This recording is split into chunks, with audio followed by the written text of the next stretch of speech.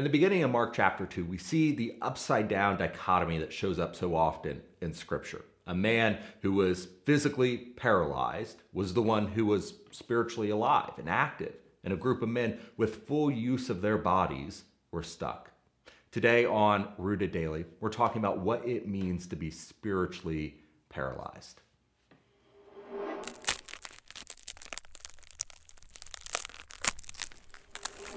Welcome to Rooted Daily, the podcast where in 10 minutes or less each day we root you in the Bible so you can grow with God. I'm Brandon Levy, and the lowering of the paralyzed man through the roof of where Jesus was teaching might be one of the most recognized scenes in all of Jesus' life.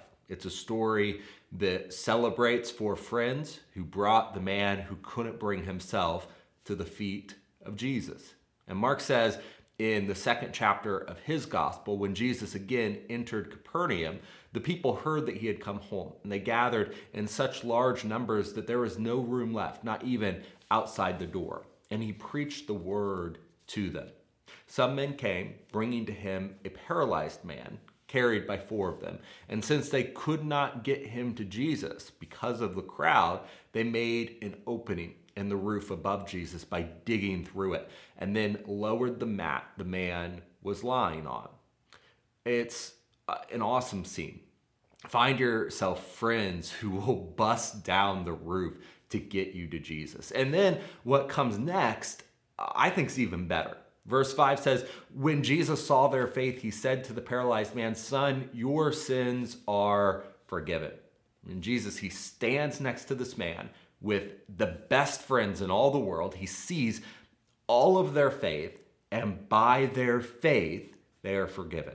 As Christians, we need to develop that kind of intimate, faith-driven relationships that those friends had. And some of that happens with the church as a whole. I try to look after you, and you try to look after me. I hope we hold each other accountable. But here we're separated by a screen. And even in your own congregation, you can love everybody, but you can't know what's going on in everyone's lives day to day. You need to find a smaller group within the church to lean on. Galatians 6 tells us to bear one another's burdens, and that is what we should do. We should develop friendships that pick each other up and bust down the roof around Jesus to lay the burden of our sin at his feet. For this man, he had four friends who did just that. And Jesus, he responds to their faith and he forgives this man's sins. And that's when the peanut gallery pipes up. Mark 2:6 says, now some teachers of the law were sitting there. They were thinking to themselves, why does this fellow talk like that? He's blaspheming. Who can forgive sins but God alone? Now, they're not wrong, right? Passages like Isaiah 43 and chapter 55, verse 7, 2 Chronicles 7:14, Psalm 25:18, 32:5, 51:4, 134, Daniel 9:9, they all tell us that it is God who forgives sin, all sin. Even if I direct sin at another person, I lied to them or I hurt them, that sin is also against God. And so God is the only one who can forgive all sin. So the peanut gallery isn't wrong. In fact, they're more right than they would ever admit. Jesus forgiving sins was a display of his divinity, more so than even the physical healing. There were physical healers, it seemed, around in New Testament times, people who went around purporting to cure people.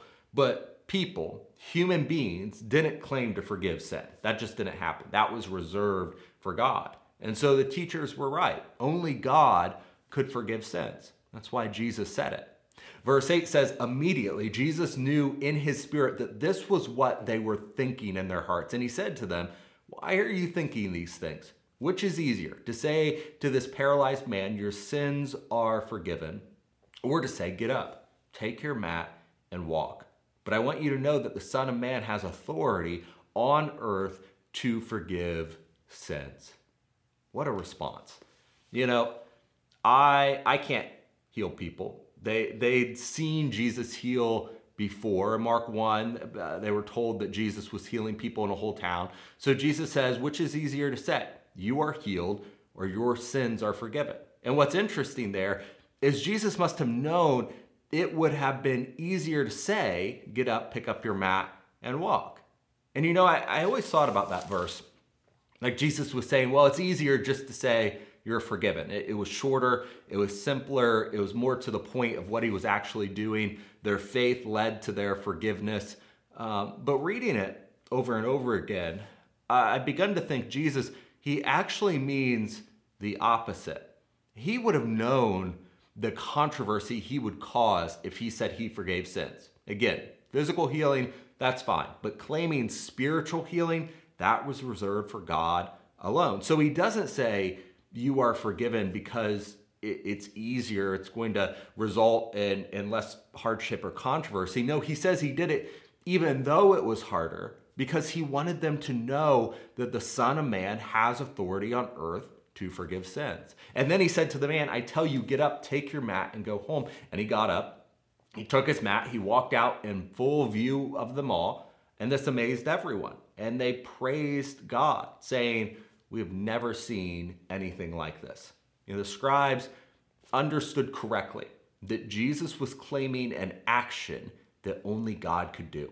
The problem was that they refused to accept Jesus as being God. And it all came down to an issue of faith or belief. When the man was lowered into the room, Mark says that Jesus recognized the man's faith, these friends' faith. They might not have understood everything about Jesus, but they at least had enough faith to take action. Their actions were not the critical factor. It was their faith that demonstrated by their action that moved Jesus. And so we see another one of these upside down dichotomies in the Bible. Blessed are the poor and the sick and the lonely, the disenfranchised and the forgotten. They will inherit the kingdom of God.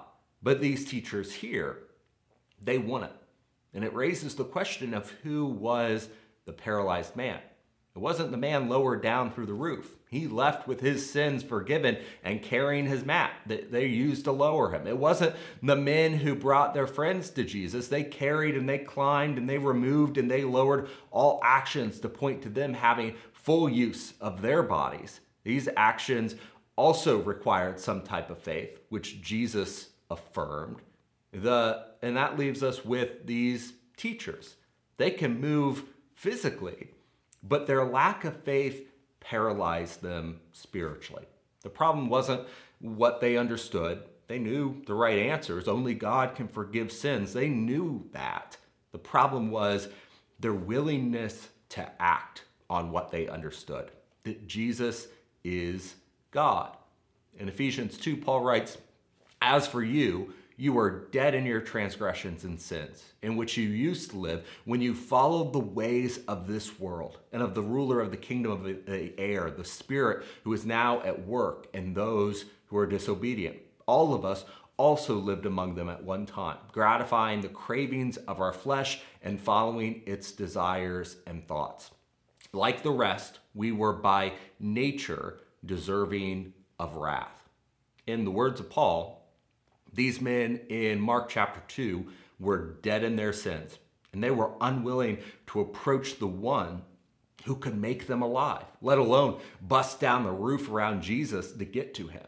The God who forgives sin was standing in the middle of this crowd in the flesh. A once paralyzed man walked away forgiven, while a group of scribes walked away paralyzed spiritually. It all came down to who placed their faith in Jesus and who did not.